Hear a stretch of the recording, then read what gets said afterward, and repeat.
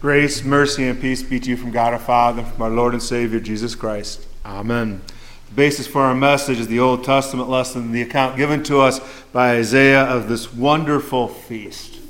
Well, before Heidi and I got married, my older brother Bill came to me and he had some advice for me for the wedding day. We're all excited about everything and how everything was going to go. And he says to me, "Steve, you know, something's going to go wrong." Now, that's not exactly the advice that I was looking for, right? You don't want to hear that something's going to go wrong.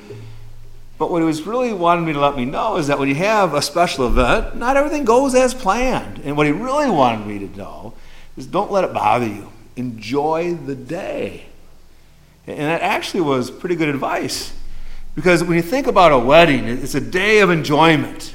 When we read the Old Testament lesson, it's a feast of pure joy. But where does the joy come from? What gives the feast its joy? That's what we're going to look at today. We're going to look at the feast that is provided by God in Isaiah. And we'll see that there's three aspects that bring about the joy. There's the occasion. It's the people who are there and when it takes place. And it's important for us to do this because this feast that Isaiah speaks about is the feast that you and I have been invited to. We get to be part of this feast. And so what's the occasion for this feast? What is it that brings it such joy? Isaiah, toward the end of the text, says, "This is the Lord. We have waited for him. Let us be glad and rejoice in his salvation." This is a feast of celebration, a feast of victory, a feast of salvation, of God's salvation. That's why it is joyful. It's a feast to celebrate God's saving actions for his people, what God expresses in his love for them and brings to them. And the description of the feast matches this, right? When Isaiah speaks of rich food and well-aged wine, it's a celebration that knows no bounds and no ends. It's the best of all. Nothing is held back because it's about the full enjoyment of God's wonderful blessings. And as Isaiah speaks and describes this feast, it's a reminder of the Lord's great love for you, that he would want you part of this, that the Lord wants you to enjoy and to celebrate and rejoice in all the gifts and all the blessings that are yours through him. And so the occasion is a reason for joy, but also the party list is a reason for joy. For many people, a celebration, a party, a feast, a wedding, this is what's most important. Who's going to be there? The people that you love, the people that you rejoice over. Well, in the text, Isaiah said, "The Lord of hosts will make for all people." And that's why I said that this text is directed toward you. That when the Lord says through Isaiah that this is for all peoples, it's for you and for me.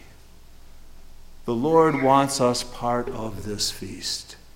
That is his desire.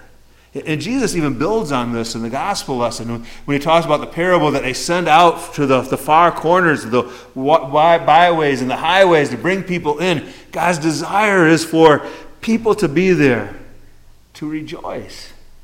But this is pretty amazing because while we're invited, we don't deserve the invitation. And even as Isaiah describes the event, he reminds us of that. Isaiah speaks of a covering that is cast over all people, the veil that is spread over all nations. What's the veil? What's the covering? It's sin. We are covered in sin. Our nature is full of sin. We are by nature sinful. And this covering of sin separates us. It's not an accident that he uses this terminology that you think back to the Garden of Eden, that Adam and Eve, after they sinned, what do? Covered themselves and hid from God. This veil of sin that we see Isaiah speak about is a veil that separates us by nature from God. We're created by God to rejoice and to celebrate in him and to worship him. And yet, because of our sinfulness, we do not. We don't worship the way we should. We don't find God at the center of our life the way that he desires. We don't love him above all things the way that we're called to.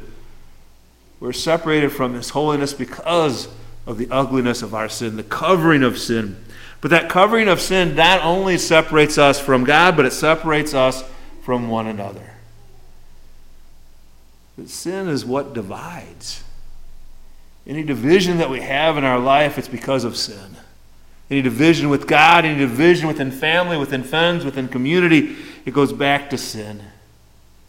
And it takes many forms in our life. Think about all the things that we do. We argue, we bicker, we call names, we gossip. We can go on and on with the list of the things that we do, that we find in our life that pushes people away. It's because we're in that covering of sin. That covering of sin that separates, that divides, that pushes away. And because of that covering of sin, we don't deserve to be at the feast. And yet, the good news, the wonderful good news for us today is we're invited anyway. You are invited anyway. Because God makes a promise about this veil in verse 7. He will destroy on this mountain the covering that is cast over all peoples, the veil that is spread over all nations. God made a promise through Isaiah that he would destroy sin. Notice it doesn't just remove it, it's going to be destroyed. It will be taken away. God himself would be the one who would remove it because we could never remove it. And that's exactly what was done in Christ. Christ destroyed death when he died. He destroyed it when he rose. Death no longer has any power. Sin no longer has any power because the ultimate weapon of sin is death, and that has been destroyed by Christ. There is a resurrection in a life that belongs to us. And that's the picture of the feast, right? The picture of the feast is life and celebration and joy that is found. That because of what Christ has done, we are forgiven. We stand holy and righteous before God. So now we can enter into the feast. We can't come in there on our own terms. We come in there because we're covered now in Christ and his righteousness, not the veil of sin. We've been forgiven. You've been forgiven for whatever sin, whatever failure, whatever bickering, whatever arguing, whatever sin toward God or toward one another has been covered by Christ in the cross. And together, we are all welcomed by God. And keep in mind, if that covering that separates us from God has been removed, isn't that also the covering that separates us from one another?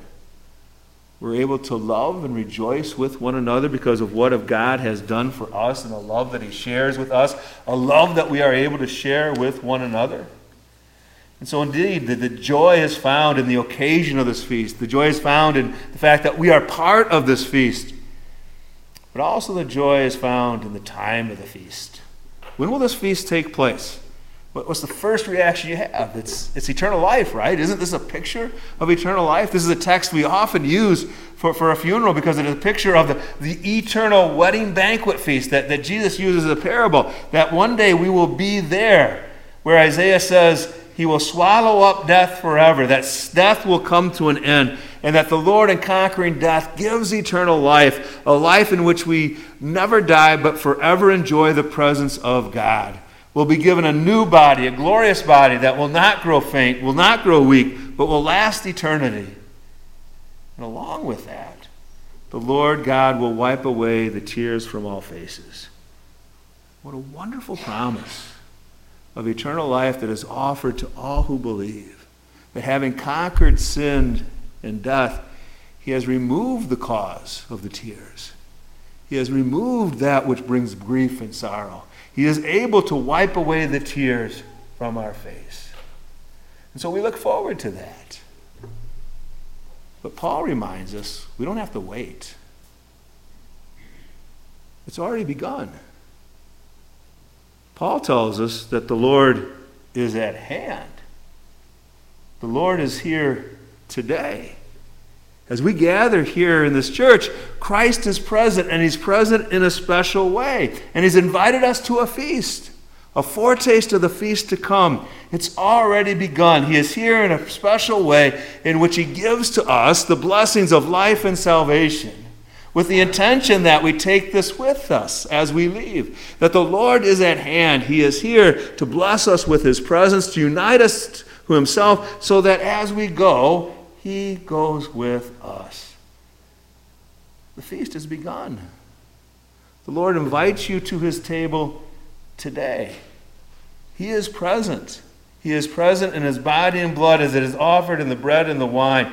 And the blessings that body and blood earned for you on the cross are yours.